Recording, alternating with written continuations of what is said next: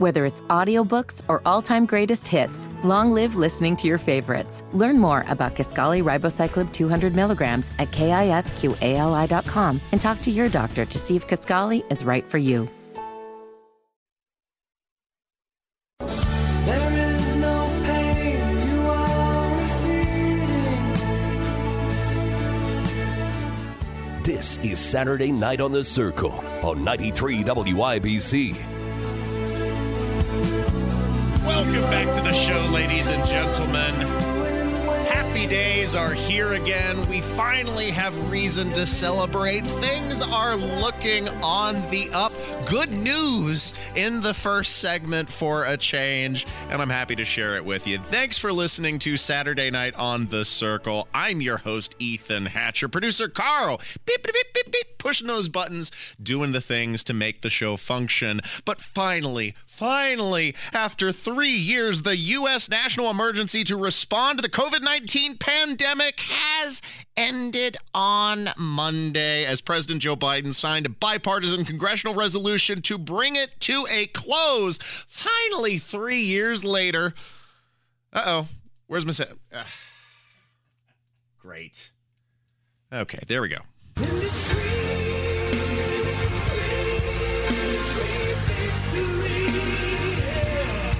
That would have been a lot nicer if it played on time correctly the first time, but for some reason, somebody muted the host PC at the source. Don't do that in live radio. If Rob can complain about the setup of the camera, then I can complain about the people who mute the host PC. We need that. We need that for sound. It was not me. And I can't even blame Guy because he was doing the broadcast live down at Premier Arms, so it wasn't even him fidgeting. Let's blame Tony. Yeah, we'll blame Tony Kinnett. He's actually going to be joining the show later, so I might just confront him with that. He's going to be coming on the program in hour 2, and we'll talk about the bombshell audio that was released in the middle of the week on Wednesday. Accuracy in media revealing what we've known for a long time, which is that teachers, even Hoosier teachers in the state, are subversively trying to incorporate the tenets of diversity, equity, and inclusion, or critical race theory into the curriculum without actually calling that. And you'll hear more about it again in hour 2. Don't miss that. But again, right now we're celebrating because the official pandemic has been closed. The emergency, it came to an end on Monday after 3 years. And this gives you a peek into the mindset of the administration and leftists, because the White House issued a one-line statement on Monday saying Biden had signed the measure behind closed doors. Now, Carl, why would the government not be, absolutely elated, front and center, putting Biden behind that, getting some cameras in there? This is cause for celebration. Am I wrong? But no, they're just like moping around. Not for them. Yeah, no, this is a bummer. Actually, more than 197 Democrats in the House had voted against ending the pandemic. When the GOP-controlled chamber passed it in February, it also passed the Senate by a 68-23 vote, and at that point Biden let lawmakers know that he'd sign it. But this was very begrudging. You're right. It was very morose, and it gives you a perverse peek into the mindset of the administration and how they sought to utilize the ongoing so-called emergency to usurp more power that wasn't granted to them through the Constitution or through the Congress. Which is absolutely ludicrous. But that is what the government had tried to do, essentially. And for many people, myself included, the pandemic has already been over for a long time.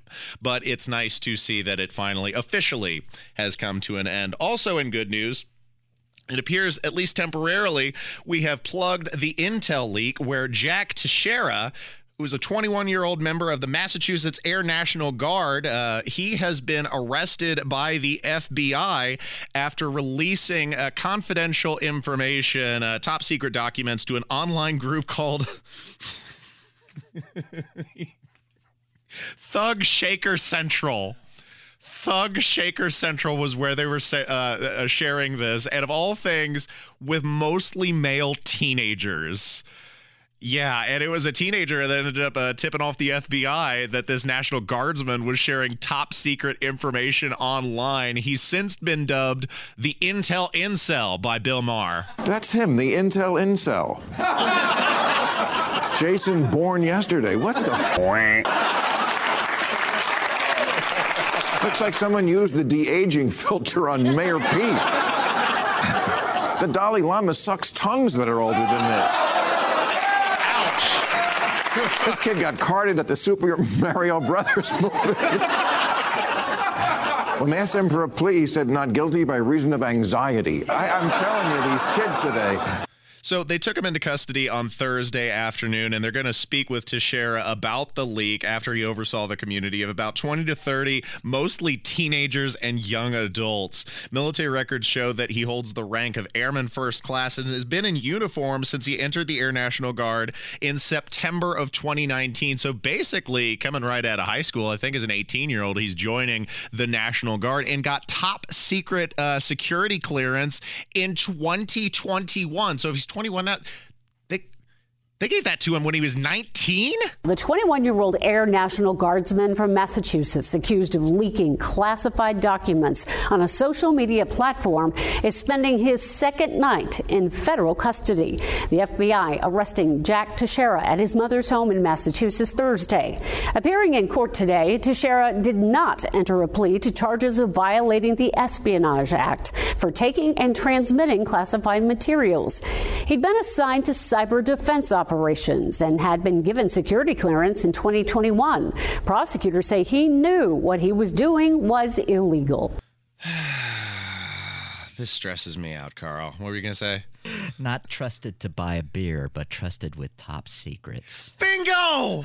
You can't even trust a 21-year-old and most adults these days to hold down a job as a Starbucks barista. They're too stressed out about it, but they're giving this 19-year-old kid access to top secret documents. I think I blame the leadership in this case. That was a bad mistake. Give it to somebody with a little bit more experience. But I mean, clearly he doesn't have the decorum or the qualifications because his brilliant plan to get prestige among these teenagers is to share top secret United States documents. Like this is a guy who's not engaging his full brain capacity. You know what I mean? The thinking gear is not engaged with this dude. But think about the leadership who gave him. Right. Access. Yes. Right. And that goes to show about the state of the military because they're more concerned with putting drag shows on in military bases than accurately vetting who they hand out top secret security clearance to. Absolutely ridiculous.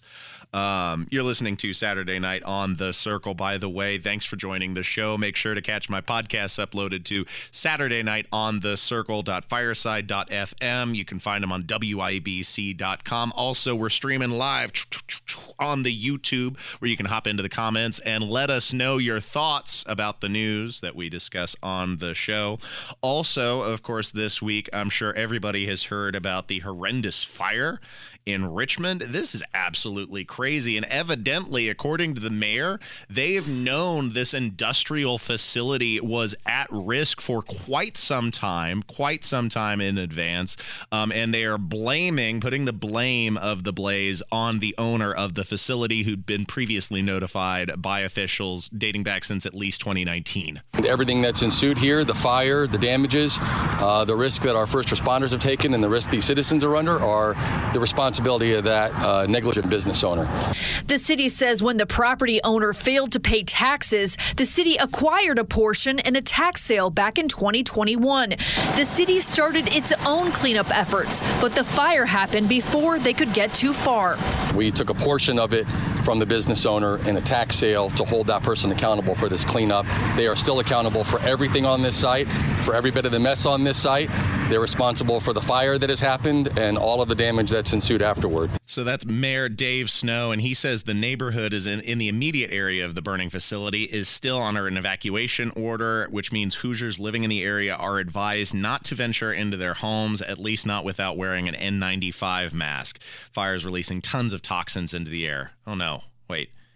N95. Dang it, Carl. We just got done with that, and they said the emergency was over, and now they're putting the face diapers back on us. Man, Glad I don't live in Richmond. That'd be tough to deal with. But speaking of which, there is a resident of Richmond who is coming on the show in just a minute. We have Mike Musselman, who lives basically right across the street, and he's going to tell us more about the ground level perspective about the blaze that has impacted this historic Hoosier community. So don't miss that. Stay tuned for more coming up next on Saturday Night on The Circle.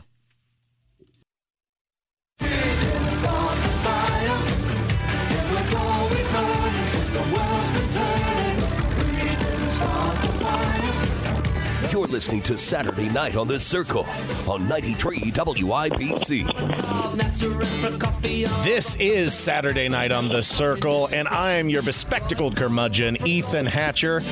Thanks for joining me. You can find my podcasts uploaded to SaturdayNightOnTheCircle.fireside.fm and WIBC.com. Also, feel free to hop in the chat on the YouTube while we broadcast live. This week, the city of Richmond had a disastrous multi-day fire, spilling a dark cloud of toxic fumes over the community and forcing some neighbors to evacuate.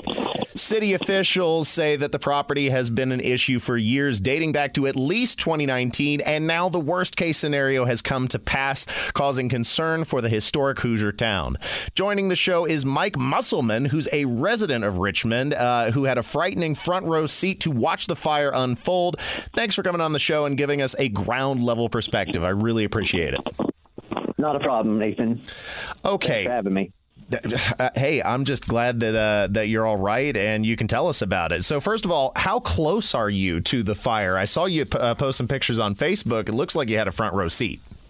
Pretty much front row seat. I'm literally, I'd say under 500 feet from it. Oh, wow. So, I mean, you're just literally a hop, skip, and a jump away. Absolutely. Was your property at all damaged by the ash or debris caused by the billowing cloud of smoke? No, the winds pretty much stayed east until like the last night or so before some of it did. I got soot and stuff like that all over my vehicles that I need to wash off. But other than that, we just had the funky smell from the plastic and chemicals that was in the air. Now, as I understand it, the blaze is under control at this point. Is that accurate?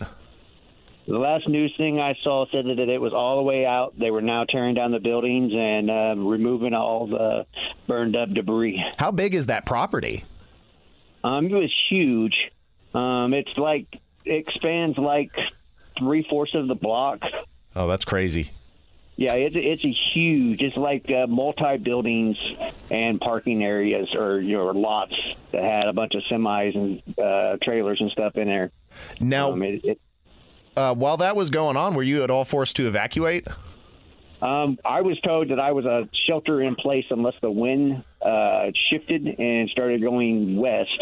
Then I would have to be evacuated, and that if I didn't go, then I would be arrested. Oh, wow. You're under threat of arrest if you didn't evacuate. Now, that's not something I'd heard. Yeah. Yep. If we didn't evacuate, when it become mandatory, then they could arrest us. They also told us that if we left our animals outside, that they could arrest us for animal cruelty. Well, yeah, I mean, with all the toxic clouds billowing into the air. Actually, I hear there are new reports that there were toxins. Let me play this soundbite from WTHR. Officials are telling evacuated Richmond residents not to go home yet. Tests today confirm cancer-causing agents in the air from that recycling plant fire that sent toxic smoke high into the air more than 2 days ago. Okay, so that's pretty scary. They're saying that there could be cancer-causing toxins in the smoke. I mean, how worried are you about what that stuff could be doing to your health?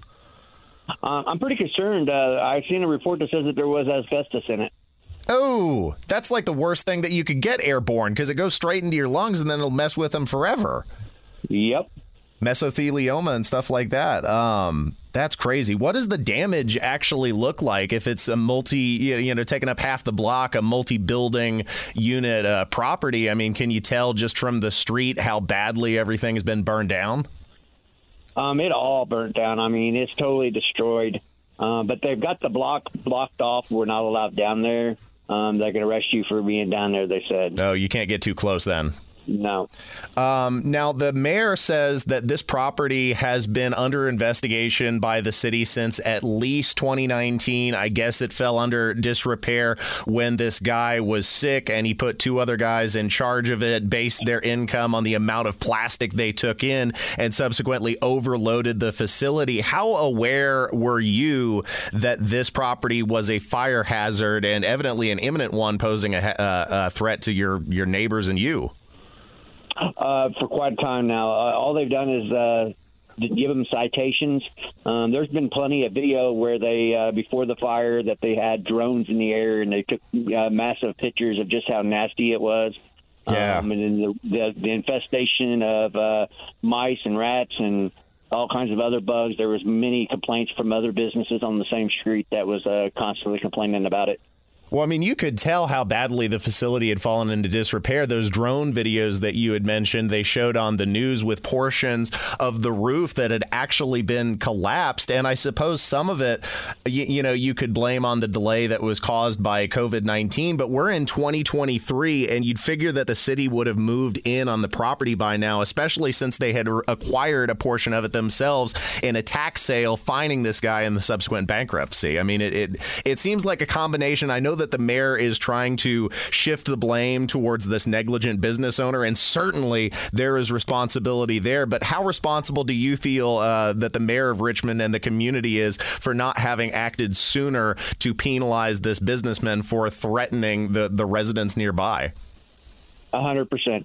Yeah. They knew about it, and all they've done is citate, and they could have took it over, which they actually did. They acquired like 3/4 of the property, or 2/3 of it. So, I mean, they own more of the property than the other actual people that was running the business. But then, of course, they're putting the sole responsibility on the owner. Now, as far as what kind of damage this could be doing to property, certainly to health, if there was some sort of civil lawsuit formed against the city or the business owner to get damages for the health problems that have been posed, or, the ash that has been strewn all over your properties, would you be willing to join some kind of, class action? Absolutely.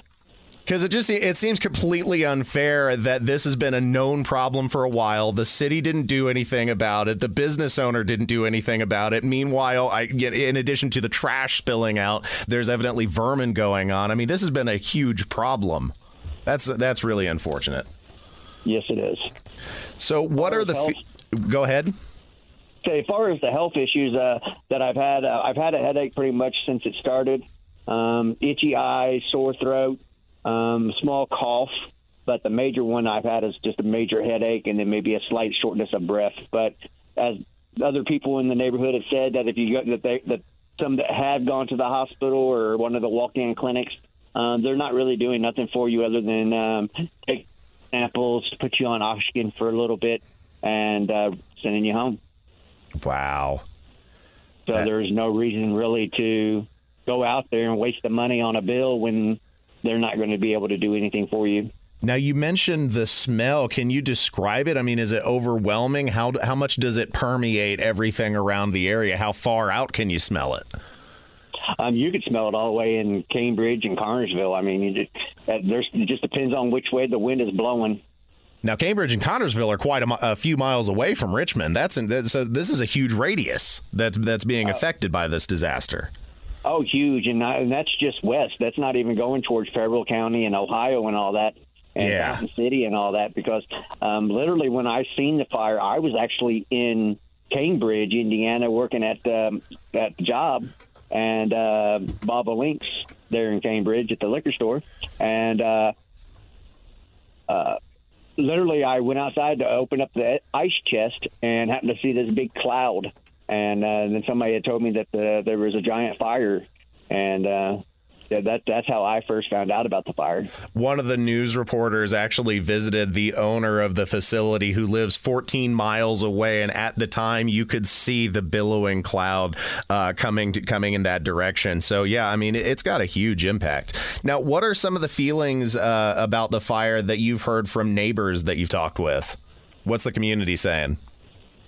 The ones that are in my area, they're mainly just complaining about the fact that nothing was done about it before all this happened. Yeah. And I think I even seen the mayor made a comment, or somebody had made a comment that they wasn't, or it might have been the fire department had made the comment that they knew this was going to happen. It wasn't what was going to happen. It was a when was it going to happen. Wow, that's incredible. So it's been a ticking time bomb for a while. You've been aware of it. Businesses have been aware of it. Neighbors have been aware of it. The community's been aware of it. It's just been allowed to sit and fester, and now the worst has happened. Of course, you're right across the street. Do you plan to go anywhere else or move away from the disaster zone? I mean, I understand you know, heck, especially with how the economy is, you might not be able to, but it's scary to think about living next to that festering pit. Yeah, financially, I just couldn't afford to do it. I just have to tough it out. Yeah. Well, I mean, hey, lawyers, pay attention. This is why you need to be getting a civil class action lawsuit up against the owners in the city, because somebody's got to pay for what's happened here. That's really unfortunate, and it was seen a mile away. Oh yeah. Well, thanks for coming on the show, Mike. I really appreciate you taking some time out of your day, and I feel so bad about the situation, especially being in such close proximity to the disaster. But, I mean, thank you for providing your perspective and giving us a little bit more insight, just literally from the ground level across the street. No problem. Appreciate you having me. Thank you. Stay tuned to 93 WIBC. This is Saturday Night on the Circle. We got a lot more content coming up. Hey guys, thanks for listening to the Saturday Night on the Circle podcast. Be sure to catch us live every Saturday night from 7 to 9 Eastern on 93 WIBC Indianapolis, and watch us on the YouTube live stream where you can comment live with other fans. Whether it's audiobooks or all-time greatest hits, long live listening to your favorites. Learn more about Kisqali Ribociclib 200 milligrams at KISQALI.com and talk to your doctor to see if Kisqali is right for you. And so I wake in the morning and I step outside and I take a deep breath and I get real high and I scream from the top of my lungs, what's going on? This is Saturday Night on the Circle on 93 WIBC. This week, the insanity of leftists once again came into focus as Karine Jean-Pierre danced around confirming rumors of a TikToker's briefing room at the White House. A Texas transgendered activist physically blocked the Sergeant of Arms from regaining control of the microphone in the Texas Senate, and a new musical icon has been added to the National Recording Registry. Finally, Creepy Joe is at it again, threatening to spread his saliva across the globe. Don't miss a moment of this week's Hat Tricks with Hatcher. It's time for another one of Hatcher's Hat Tricks. The story you are about to see is true. The names have been changed to protect the innocent. You're listening to Saturday Night on the Circle, where I'm your host, Ethan Hatcher, and producer Carl, beep, beep, beep, beep, beep, pushing those buttons and doing the things to make the show function. We begin with Karine Jean-Pierre.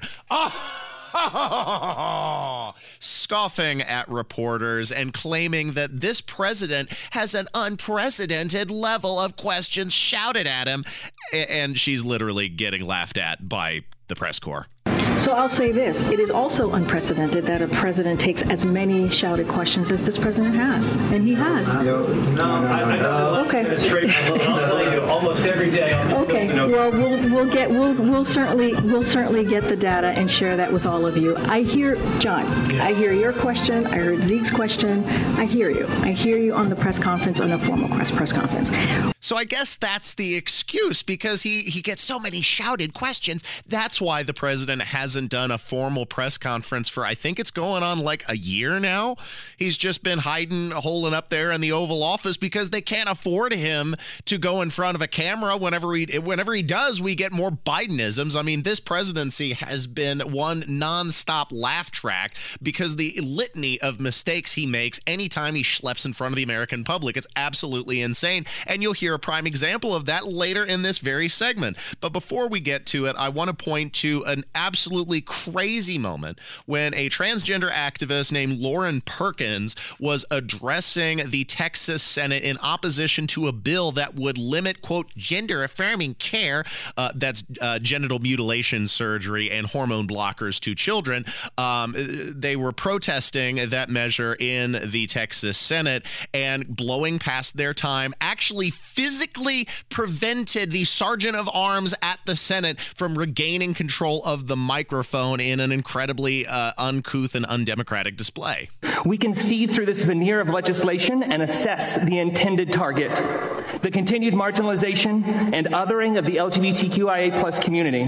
Rhetoric intended to strike fear into the hearts of the people of this state. I will not sit here and debate your fascist ideology, as peddlers of intolerance deserve no such stage on a public forum. I will not appeal to the notions of tax base, of jobs, or business growth in this state. They are inconsequential of the recognition of the basic rights of your fellow human. Thank you for your testimony. The bill is 2 seconds away from the outdated, discriminatory 3 articles of laws of the 20th century, and I will not stand for it. We will not stand for it. We may not win today, and we may not win tomorrow, but we will persist, as we always have, in the fight of your oppression.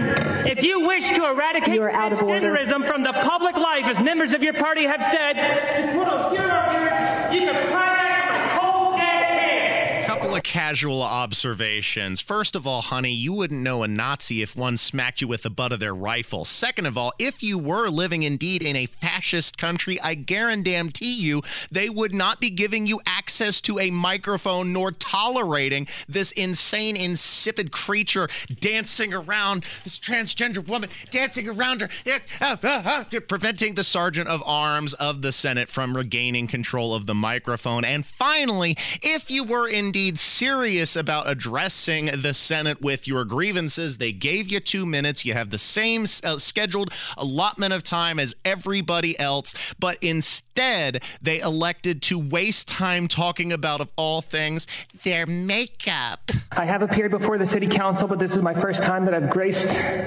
this chamber with my presence, so my voice may be shaky, my hands may be trembling, but it is not out of fear or trepidation, but out of indignation and righteous anger. I've been graciously provided by this body a mere 2 minutes to plead the case for my humanity. This morning, I spent not an inconsequential amount of time pondering what to wear, how to do my makeup, what I should sound like, how I could best present myself to make my humanity clear and obvious to this committee. Isn't that a shame?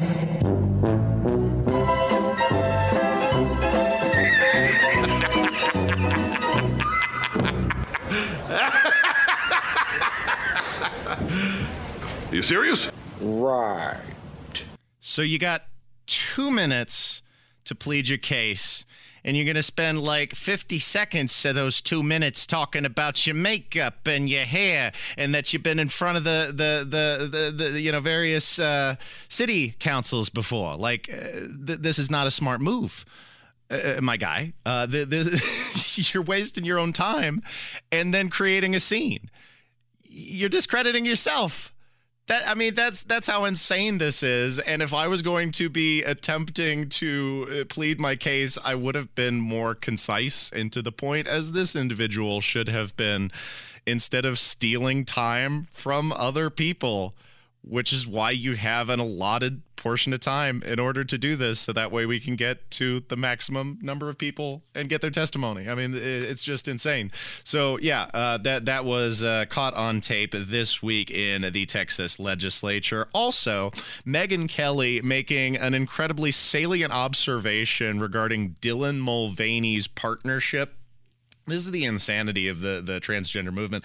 Partnership with Nike promoting sports bras, and the dude doesn't have boobs. Why? Why is Oil of Olay and Bud Light and Nike sponsoring Dylan Mulvaney now for sports bras? Okay?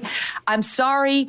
Dylan doesn't have breasts. Dylan's been taking some sort of a hormone that has turned Dylan into some, I don't know what's happening there, but those are not breasts. And Dylan doesn't need any sort of a bra, never mind a sports bra. The 3 ladies on this program right now have 6 boobs between us, and we actually know what it's like to wear a bra, and no one would be inspired to buy one based on non-breasted Dylan Mulvaney prancing around in a Nike sports bra. Doesn't anyone notice this? I feel like I'm taking crazy pills. I mean, we live in a truly upside down, bizarro world where these are the individuals that you turn to promote your female products. This is alienating the base. You're using somebody that doesn't even have the anatomy required to get maximum usage from the product. They're just cosplaying as a little girl, which is a full-grown adult man, is kind of gross in my estimation. Thanks for listening to Saturday Night on the Circle, 93 WIBC. I'm your host, Ethan Hatcher. Catch my podcasts uploaded to WIBC.com, Saturday Night on the Circle.fireside.fm, and join the YouTube Live where you can hop in the chat and let us know what you think of the show. Before we end this segment, I wanted to also terrible moment, bad music, Joe Manchin and Bill Paisley singing a rendition of Country Roads in the Ukraine and getting a very tepid response from a very off-tune song. Here we go. Take me home, country roads, to the place I belong. What? Virginia. Terrible. Oh, Bill. Mountain Mom, take me home, country roads. You're too loud, Joe. Thank you guys for having us. God bless you all. I'm gonna kill myself! I'm going to kill myself, and it's your fault! Not all is lost. Do not despair. Fortunately, in the musical world, there was a silver lining because the National Recording Registry, part of the Library of Congress, they're a collection of songs and scores which are culturally, historically, or aesthetically significant, being saved for future generations to listen and appreciate. And now adding to the registry this absolute banger from 1985, Koji Kondo's Super Mario Brothers theme.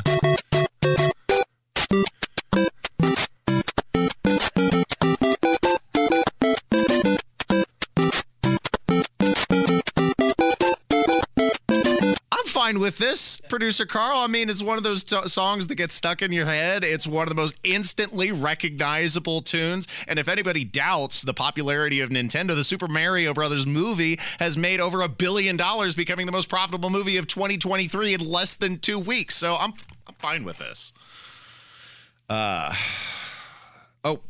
One more soundbite I wanted to get to from Karine Jean-Pierre, essentially admitting that the White House is creating this rumored, from Axios no less, TikTok influencers briefing room. So the press corps isn't enough. Now we're getting to the influencers as well. Axios had a story about the White House possibly creating a new briefing room for social media influencers. And I am curious whether that is real, and I wonder why you would be curious. I have a vested interest in protecting the rights of the press corps. The interests of the press corps, I will say. So look, don't have anything to announce on that or anything to share on that or confirm or anything like that. As you know, we here at the White House, we very often use influencers to try to meet Americans where they are. We've seen those reportings. I just don't have anything to share on that. So does that mean you're not denying it? I can't confirm those stories. I just can't confirm or say. All I can tell you is something that we do all the time from the president on down is talk to influencers and try to meet the American people where they are, to reach them in a different way. I mean, she's saying she can't confirm it, but it sounds an awful lot like she's basically admitting what is now an open secret. Well, I can't deny it, I can't confirm it, but I can say that we like to meet the American people where they are, which I guess is fancy obfuscation talk for, yes, we have the TikTokers briefing room. Thanks for listening to Saturday Night on the Circle. Before I close out this segment, Creepy Joe makes another appearance, this time threatening to spread his saliva across the globe. Gross! There's nothing our nations can't achieve if we do it together. I really mean it. So thank you all. God bless you all. Let's go Let's go lick the world. Let's get it done. The planet is not your ice cream cone, Joe. Thanks for listening to Saturday Night on the Circle. Stay tuned for more on 93 WIBC.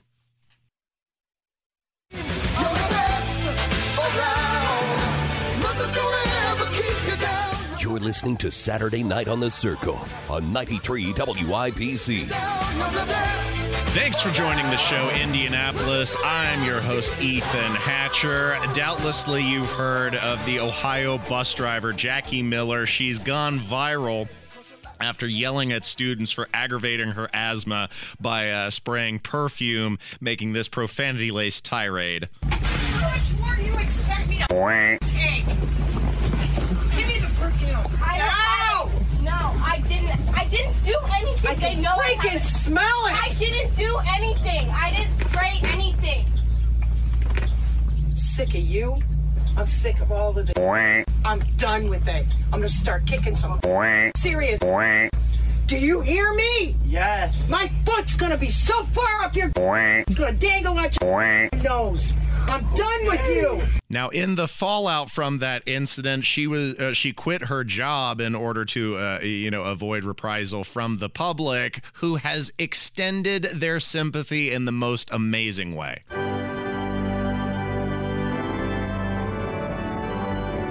It's Saturday night. Time to pass the hat.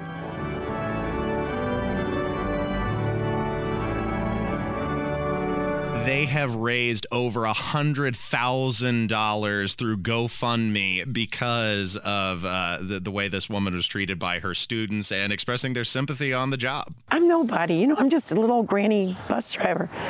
And these people doing this for me is amazing. Send out thank yous to all these people. Jeff Grobe from Vermilion created the fundraiser on her behalf. The two started as strangers. We've had some problems on our bus with our own little kids who are only 7 and 8.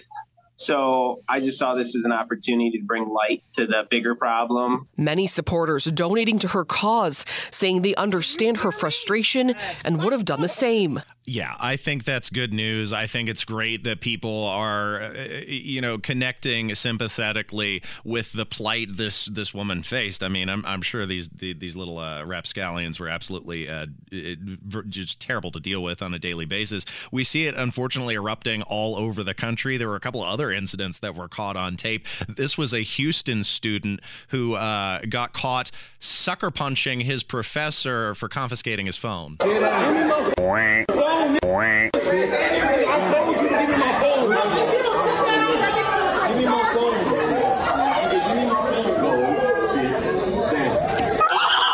And there was a Georgia student who got in an altercation with their teacher, a 9th grader who has since been charged with assault, leaving the teacher unable to walk, breaking her leg in the violent attack. So this is the kind of insanity that our educators and our bus drivers have to deal with, unfortunately, on an increasingly regular basis. And it's great to see that the community, acknowledges that uphill battle and extends their sympathy through their dollars. Thanks for listening to Saturday Night on the Circle, 93 WIBC. Stay tuned. Coming up in the next hour, Tony Kinnett's going to join the show. We're talking about the Plainfield School Corporation and others in the state which have been caught red-handed incorporating CRT into the curriculum. Don't miss it. Up next.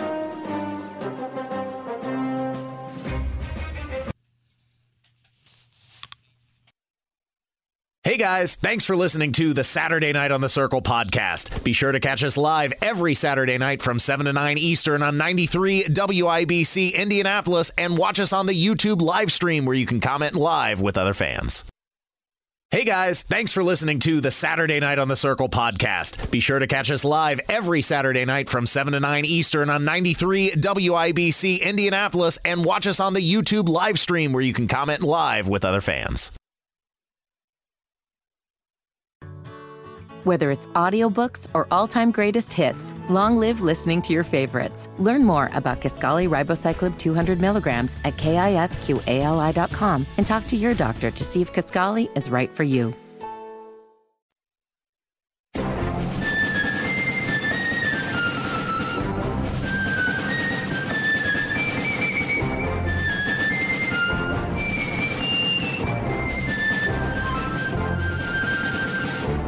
You're listening to Saturday Night on the Circle on 93 WIBC.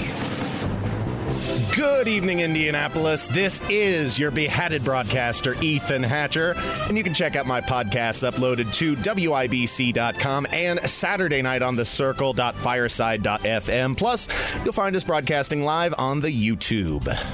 A bombshell hidden camera video of Indiana school administrators released this week reveals the massive deception by school officials to disguise their political agenda implemented into your children's curriculum. More concerned about playing games of semantics with parents than providing a quality education to children.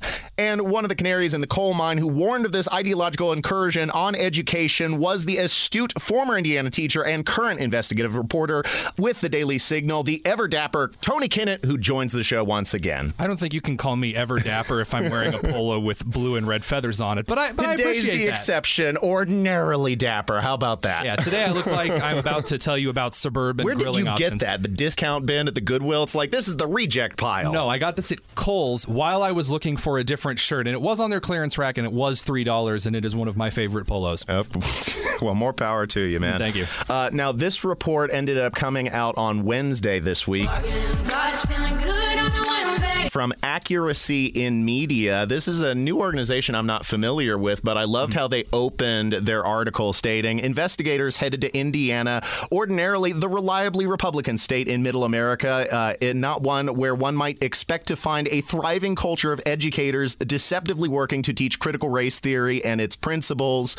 But that's exactly what is happening. And we're going to start with Laura Del Vecchio, who's the assistant superintendent of Plainfield, having this to say privately to the investigators. Do you have an equity department or anything like that? So honestly, we had what we decided to do is not call attention to it, because when you call attention to it, then the questions are asked, and I really believe that you can do more good under the radar. Right before COVID, we had started some really deep diving into our curriculum, and we and kind of doing that like white privilege walk and making sure just understand, right? Yeah, we've really got to get that white privilege walk out of the way. Now, Tony, you've been warning about this for years now. I mean, heck, you got kicked out of IPS in 2021 for warning of this very thing. And lo, behold, what we knew was going on is going on. Shocker. So it's one of those things where it's really weird to be in a situation where you recorded a video making a prediction while also trying to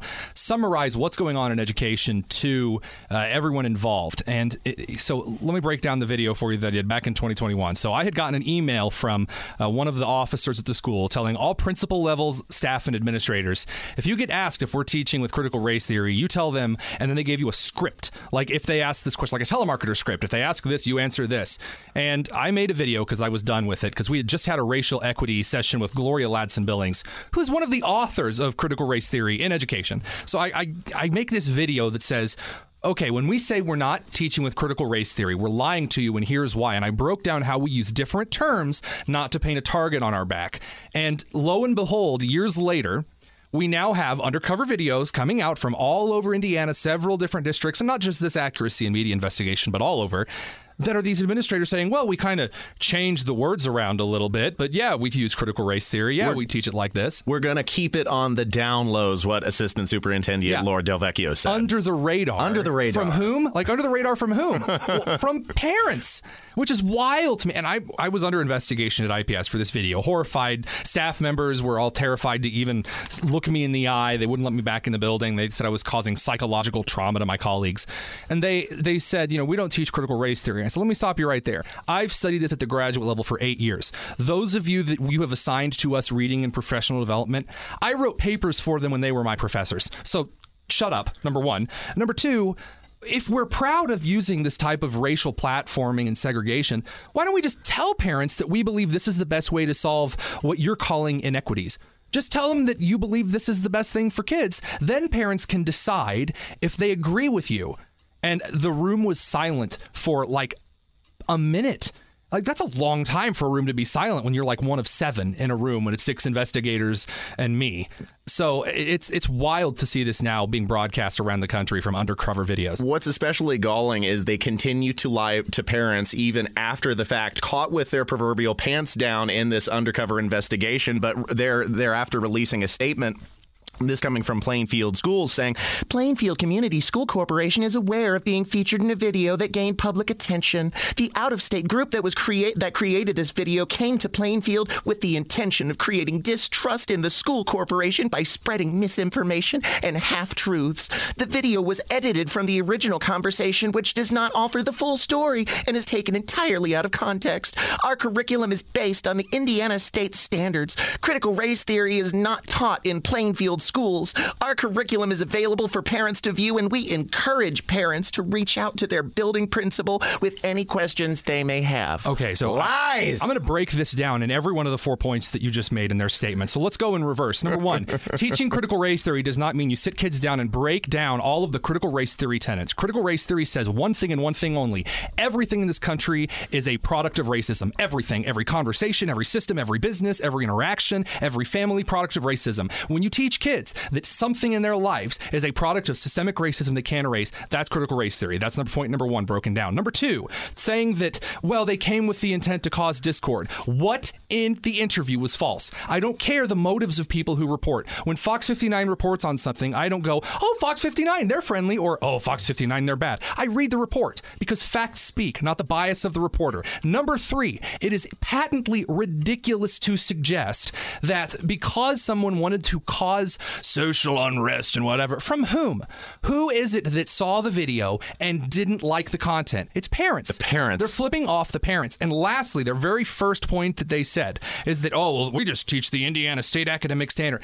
That doesn't mean anything. That's like me going to a restaurant, ordering the burger, tasting something funny and saying, okay, chef, hey, what's on this burger? And he says, oh, well, we just used real ingredients. And I'm like, okay, I'm sure the ingredients are real. They're not wax fruit. Tell me what ingredients are on the burger. And he says, well, the burgers are made with care and we only use good ingredients. It's like, okay, great. What's the burger seasoned with, chef? And he's like, well, it's seasoned with love.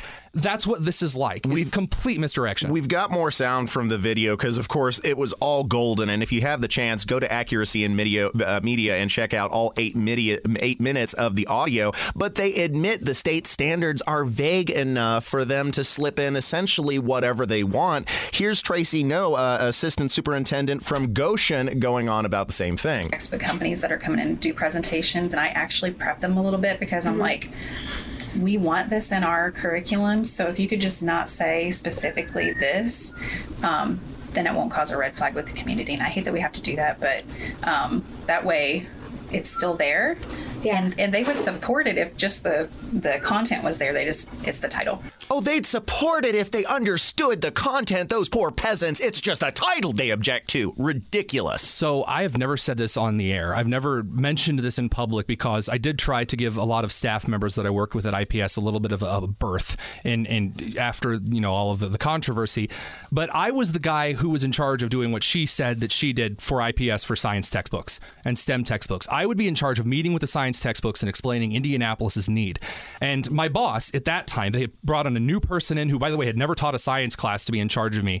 Her name is Dr. Bobby Sargent. She was from Pike Township. And she was suspicious that I don't know, straight white male. Ooh, scary. And so she ended up sitting in on meetings with me, didn't trust me to talk to the vendors alone. And I would say things like, our kids need good challenges. Our kids need to know that they can work in any kind of a field and it'd be good, basic common sense meritocracy style things.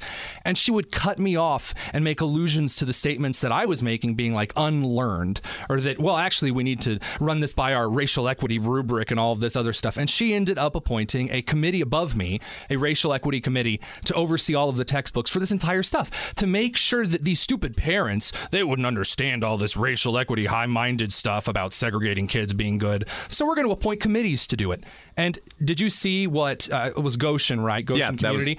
Goshen Community announced that they had put her on leave and then tried to say, well, she doesn't speak for the district. She actually what she said was wrong. We didn't really have those values. It's like, well, again, all these school corporations are lying. They act like it's a surprise. This is how their administrators feel, and they've been caught red-handed. It's not a surprise, especially to people who've been paying attention and warning you about this for years. Listen to the audio that I recorded in November 2021. It's on Twitter. It's still there. The timestamp still says it's good. At the end of the video, I said, and I quote, "When we tell you we are not teaching with critical race theory, we are lying to you, period." Keep looking. Those were my words, and I was right. Here's the Director of Learning and Literacy of Martinsville, Jenny Oakley. Now, I will tell you that we did tweak the name of our Equity and Inclusion Committee just because we just didn't want to make a target of it. And we felt for the people that were a part of that membership. And so we renamed it, but that's the work we do is still. What did you rename it? Right now, it's named a work group.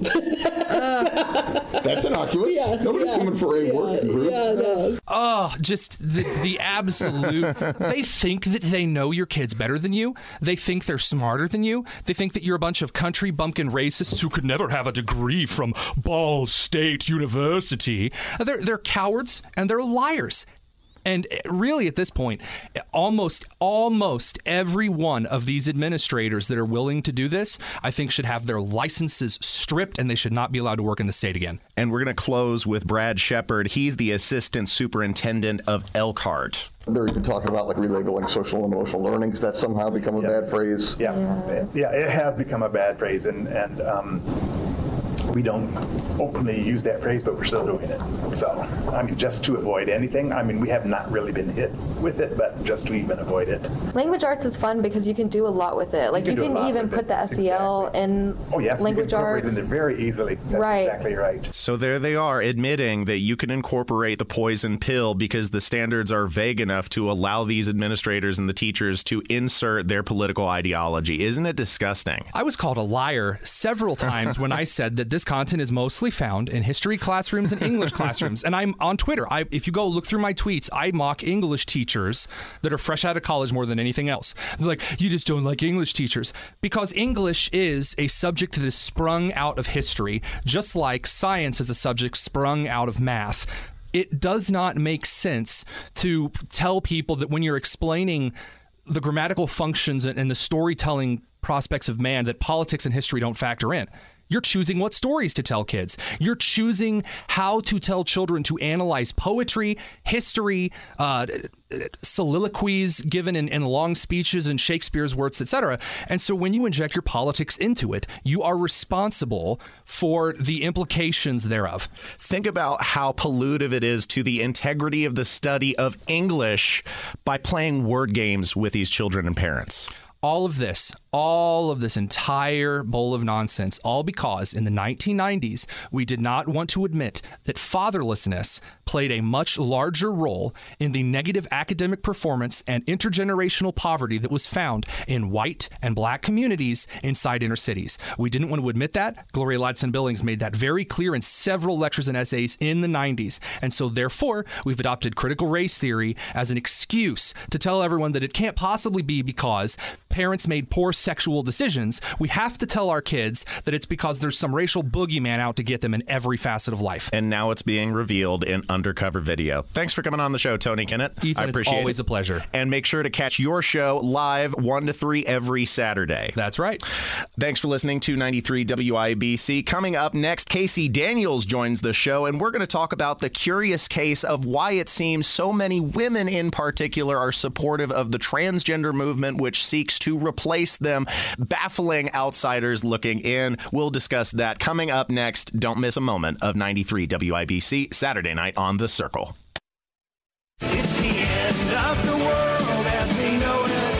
It's the end of the world as we know it. You're listening to Saturday Night on The Circle on 93 WIBC. I feel fine. Welcome back to Saturday Night on The Circle, where I'm your bohemian codger, Ethan Hatcher. Find my podcast archive posted to WIBC.com, Saturday Night on The Circle.fireside.fm as well, and hop in the chat while the show is in progress on YouTube. It seems now more than ever that biological women have come under attack from men pretending to be them, taking spots in advertising, pageants, and sports away from women and giving them to men in female cosplay. Yet, counterintuitively, this replacement seems to be supported and encouraged by many women.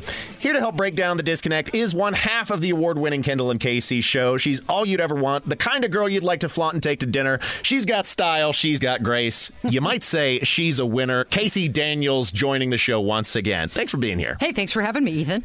All right, so let's dive right in. I don't understand the disconnect, Casey, and maybe you can help me out, because obviously this is not all women, but a surprising amount of women are supportive of this transgender movement, in full-throated support, including Megan Rapinoe, who is one of 40 female athletes specifically that signed a letter on Monday, which opposed the U.S. House bill that would protect women and girls from having to compete against men in sports. You'd think that would just be a no-brainer given the inherent biological advantage of male athletes, but then you have these 40 female athletes saying, it doesn't protect women in sports since it would preclude women and girls from receiving mental and health benefits. Casey, this is an incredible disconnect to me that so many women are supportive of this. I feel like I'm in crazy pills here. Yeah, I don't understand it either, especially coming from an elite athlete like Megan Rapinoe. Right. She knows how hard it is to get to the level that she plays at, how much time and effort she has to put into that. And then for her to say that girls would not be receiving mental and physical health benefits, you're right, there is a disconnect. I feel like girls should be in quotation marks there. Like, what does she mean there? Because women are receiving health care. What's in dispute here is this now gender-affirming care, which is primarily targeting kids. That's the only thing in dispute. Adults can do what they want, but it's polluting so many things. It's polluting the definition of women. It's polluting the definition of sports. It's polluting competition. And then you get support from these female athletes. What's the point of Title IX? Right. Honestly, what is the point of it when you have things like this? So let me give you an example of something that I had to deal with when my daughter, I played soccer in the early 70s before anybody ever played soccer. And I played all the way through college. Daughter played soccer from the time she was 5 all the way to graduating high school. But at one point, she wanted to play lacrosse. And the area we were at did not have a girls' lacrosse club. So she was not allowed to play on the boys' team. Different rules, boys and girls lacrosse, they have different rules. It's a different game, pretty much. So, as the loving mother that I am, I went out and created the girls lacrosse club. And this is not something you just do overnight. Oh, no, that's a heck of a lot of effort to coordinate stuff between parents in school. Well, not only that, but you have to become a 501c3. You have to open bank accounts. You have You're to kidding. You have to get insurance. You have to work with the National Lacrosse Association. You have to work with the athletic school boards. You have to get other schools involved. You have to administer registration and tryouts. You have to find fields and practice fields. You have just to for a school sports team? Yes, you have to find coaches. You have to, I would never have imagined this because, of course, I'm completely disconnected from most sports, lacrosse especially. But what you're talking about is a litany of requirements and especially an interest in making the sport available for girls. For girls, right. So to go through all of this work and then for them to turn around and say, yeah, but we're going to let this biological male play on the team. That's not fair because you just said the girl couldn't play on the boys' team, but now a biological male can play on the girls' team after we've done all this work to make it equal so that there can be a girls' team. And what we're talking about is an inherent biological competitive advantage. Scientists have measured the difference in hormones, the difference in muscle, compression, expansion, flexibility, overall strength, and just on average, your male body will be more responsive in a way that gives them an advantage on the field. This is not something that's discriminatory. This is just statements of fact. Yeah, exactly. This has nothing to do with who you want to love, who you want to be. It has to do with the biology and the difference between men and women, and men will have an advantage over women in sports. And it's interesting that you mentioned all the work that you went through for, who was it again? My daughter. For your daughter. An interesting point, because that's what Riley Gaines noted, of course, former American All-Star college swimmer who had to compete against Leah Thomas, and we won't get into that debacle. Yeah. She was harassed at San Francisco State University most recently, and there again, it was a woman who was dancing around her in that now infamous footage, cursing her out, calling her a TERF and an F word and all sorts of flim, flare, and filth.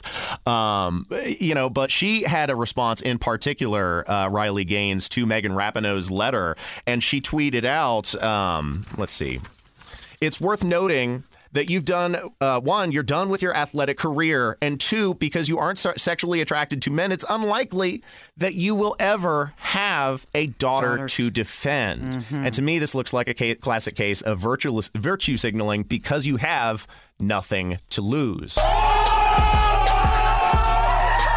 laid down the smackdown pretty hard. But I mean, it's worth noting because when you don't have any risk, you don't have any skin in the game, then of course you're going to have a different viewpoint on that than those who are on the ground level doing the work, doing the legwork like you, and just to compete. Or like Riley Gaines, who had her accomplishments erased essentially because of Leah Thomas's inclusion. Yeah, and she had said that in the competition, her and Leah actually tied. Their numbers down to the 100th of a second were exactly the same.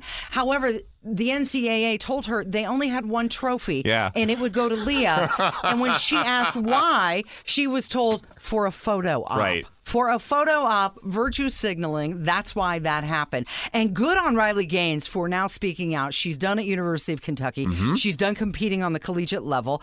And now she's being a very strong woman by speaking out and taking all sorts of heat from it from these people who disagree with her. What is the deal with women who are now being put down by men and are getting encouraged by other women? This seems like the definition of anti-feminism. What happened to all the feminists? Where are they at on this? And again, it's not all women, because you've had some pretty interesting interactions with like a former Olympic athlete on the Kendall and Casey show. Yeah, we had Jen Young on. She lives here in Indiana, and she is a former Olympian in rowing. And we got into a conversation about this because one of her former rowing Olympic teammates asked her to get on board with letting the transgenders play in the women's rowing. And she said she was uncomfortable with it because she knows, especially an elite athlete, what they have to do to get to that level. And she said that the men, the biological males, would have an inherent advantage.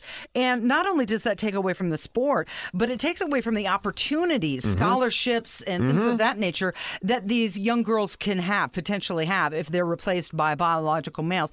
And I asked her how it made her feel, and she said she was very irritated by it. And then we talked about why are more women not speaking out about this and against this. And her answer was very telling. And I think it's going on a lot with women who don't agree with this. She said she was afraid.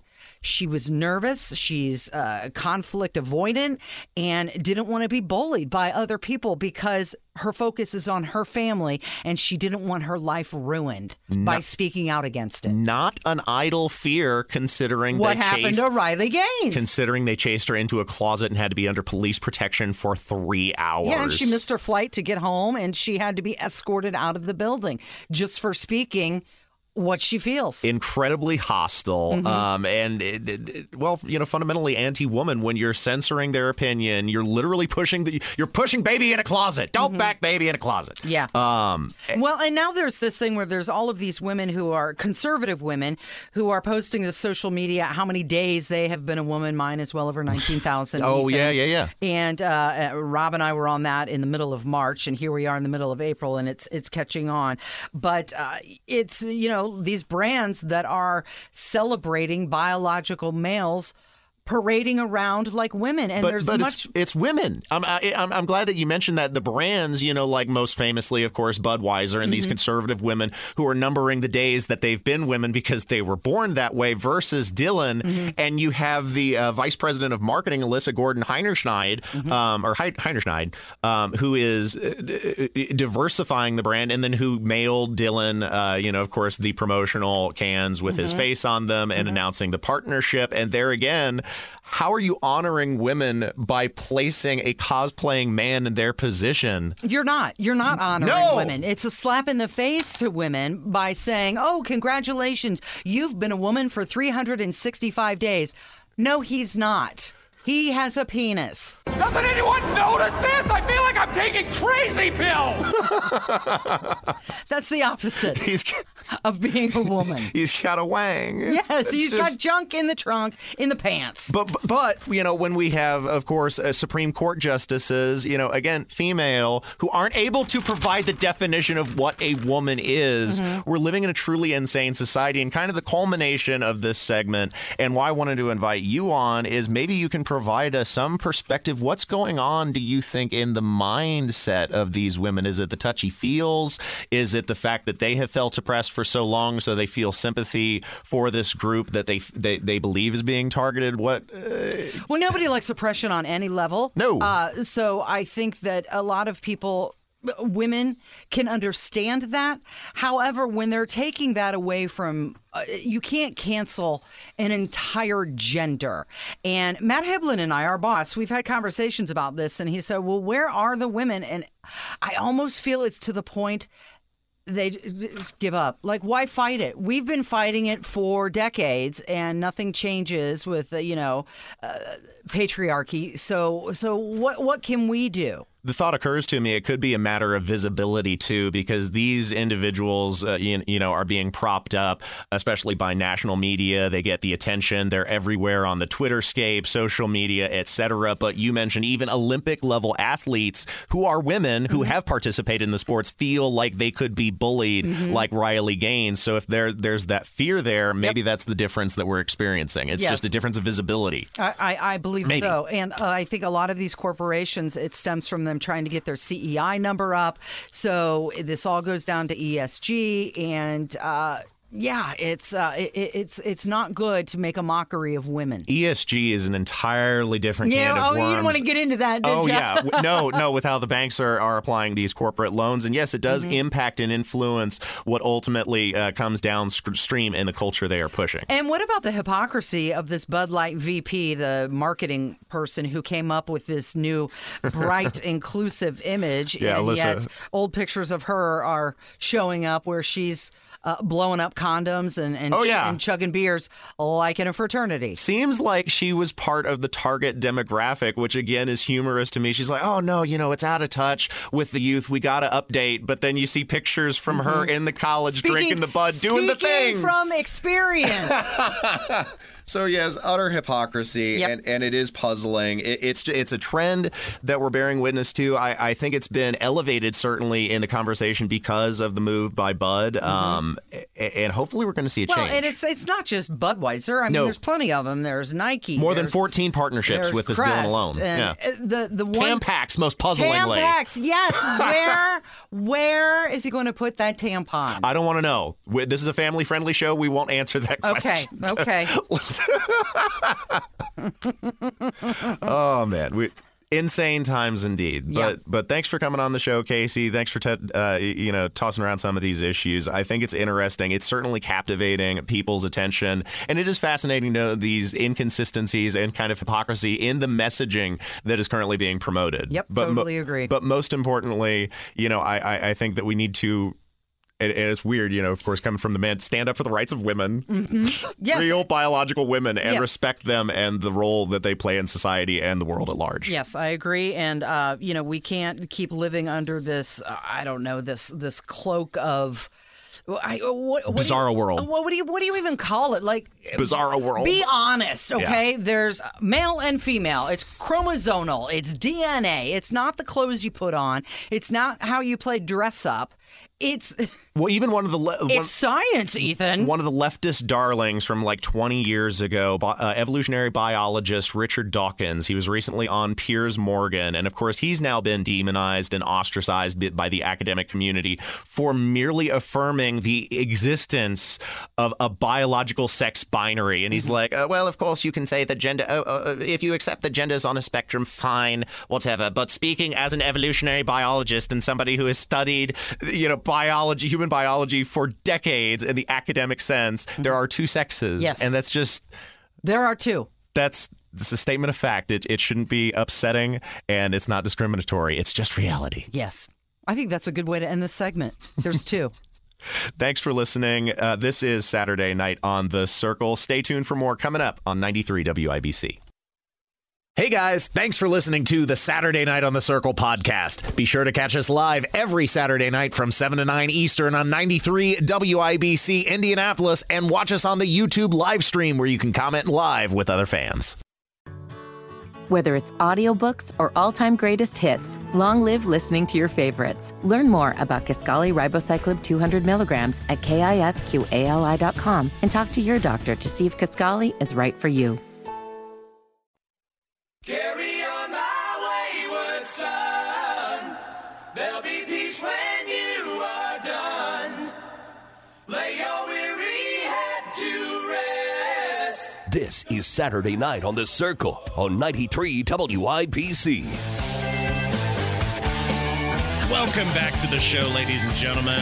Got a couple abbreviated segments because we went a little long in the interviews at the top of the hour, bringing in Tony Kinnett to the show to talk about the debacle in Indiana schools where teachers are surreptitiously inserting critical race theory into the curriculum without parents' knowledge and trying to hide it after the fact, caught on tape. And of course, we also invited Casey Daniels from the Kendall and Casey show onto the program and talk about why so many women in particular seem to support this transgender agenda which seeks to replace them. And it's the same ditzy, purple-haired, sexually ambiguous broad in all these major companies. They come up with the same freaking idea every time. And I'm sorry if you just heard me, complaining about it in the next segment, but I want to talk about how they've not only ruined beer, but other aspects of culture, doing the same thing every time. This is Vice President of Marketing, Alyssa Gordon-Heinerscheid, commenting on the state of Bud Light infamously before the announcement of the Dylan Mulvaney partnership. I had a really clear job to do when I took over Bud Light, and it was, this brand is in decline. It's been in decline for a really long time. And if we do not attract young drinkers to come and drink this brand, there will be no future for Bud Light. So I had this super clear mandate. It's like, we need to evolve and elevate this incredibly iconic brand. And what I brought to that was a belief in, okay, what does evolve and elevate mean? It means inclusivity. It means shifting the tone. It means having a campaign that's truly inclusive and feels lighter and brighter and different and appeals to women and to men. And representation is at sort of the heart of evolution. You've got to see people who reflect you in the work. Oh, I've got a brilliant idea. We got a new mandate, and we're going to do diversity, equity, and inclusion. It's brilliant. It's never been done before. Carl, I can't tell you how frustrating it is because line item by line item, it's like they've gone through nerd culture and completely eviscerated it. How big a fan are you of, like, say, Star Wars, Star Trek, Lord of the Rings, or, any of the big nerdy things? I'm not nerdy. Not nerdy? Okay. Sorry. Just me. Sorry. Well, I can bitch about it because I mean, just one by one, they did this to Star Wars. They did it to Lord of the Rings. They did it to Doctor Who. They did it to Star Trek. They did it to the Marvel Cinematic Universe. They did it to the comic books, both Marvel and DC. And it's the same ditzy broads every time with the same brilliant idea of diversity, equity, and inclusion. And every time it tanks those brands, runs them into the ground. It drives me up a wall, Carol. Star Wars is filled with wokery. It used to be a multi-billion-dollar franchise, and Disney had absolutely tanked it. The wokies over at the BBC, Chris Chibnall, Jodie Whittaker, completely tanked Doctor Who after generations of fans. They did the same thing with the Alex Kurtzman verse over at Star Trek. They did the same thing with Kathleen Kennedy in Star Wars. Did the same thing with Victoria Alonso over at Marvel. It's the same idea. It's the same game plan with the same predictable results every time. And I'm just sick of it. I'm sick of how this diversity, equity, and inclusion has polluted some of the most iconic cultural products that we've had that have shared and bound communities together, because things like Star Wars were never not inclusive. They were always inclusive. Princess Leia, duh. Padme Amidala, duh. What about Lando Calrissian? Duh. There's diversity. There's inclusion in there. It never was, exclusive. So they're misrepresenting these communities when they paint them that way, and then completely eviscerate them. Don't participate. Don't purchase or support the product, and then move on. And we've seen at every level, even in academia, they're pushing this nonsense. In the last segment, I talked about how Richard Dawkins, of course, is now ostracized by the academic community for affirming a biological reality. And you see this echoed by this West Virginia University professor who claims to be an expert in gender, but then says the patently false and ridiculous, which is that biological sex doesn't exist. What? For those of you who don't know me, I am a medical school professor specializing in molecular biology. I also have an extensive background in gender studies and queer studies. The idea of sex as an immutable characteristic is a turf talking point that's been around for decades, and it's been weaponized against trans women in particular in the fashion of, oh, but you will always be male and therefore invading female spaces. Sex as it pertains to humans is a construct. It is a set of spectrum variables with bimodal distribution that we draw an arbitrary set of boundaries around into two broad categories, but they are not immutable characteristics. Almost all of those characteristics can be changed through hormones or through surgery. Amazing. Every word of what you just said was wrong. I'm so tired, Carl. I'm so tired. It's not real. It's not reality. I mean, I've played this soundbite before, and I mentioned it again in the last segment. But here's Richard Dawkins, evolutionary biologist and former leftist darling, affirming what should be incontrovertible and non-controversial, the fact that there are two biological sexes. Well, it's just what's extraordinary to me is they want to, what they call degender and neutralize language, but they're doing it from a completely false pretext that you can somehow pretend biology doesn't exist, particularly when it comes to someone's sex. I mean, it's incontrovertible. There's no scientific doubt about this. And yet a small group of people have been quite successful, actually, in reshaping vast swathes of the way society talks and is allowed to talk. It's bullying. And we've seen the way J.K. Rowling has been bullied, Kathleen Stock has been bullied. They've stood up to it, but it's very upsetting the way this tiny minority of people has managed to capture the discourse and to really talk arrant nonsense. What's the answer to it? Science. I mean, there are two sexes. You can talk about gender if you wish, and that's a subjective. I'm not. But when people say there are 100 genders, for example, yeah, I'm not interested in that. As a biologist, there are two sexes, and that's all there is to it. That's all there is to it. Unfortunately, we got to end the segment there. Stay tuned for a very short segment coming up next on Saturday Night on the Circle. Whether it's audiobooks or all-time greatest hits, long live listening to your favorites. Learn more about Kisqali Ribociclib 200 milligrams at KISQALI.com and talk to your doctor to see if Kisqali is right for you. Unhappy, unhappy, very unhappy, unhappy, unhappy, very, very, very, very. This is Saturday Night on the Circle on 93 WIPC. Welcome back to the show. You know what makes me unhappy? The fact that I left myself so damn little time to actually do a segment for the final bit of the show.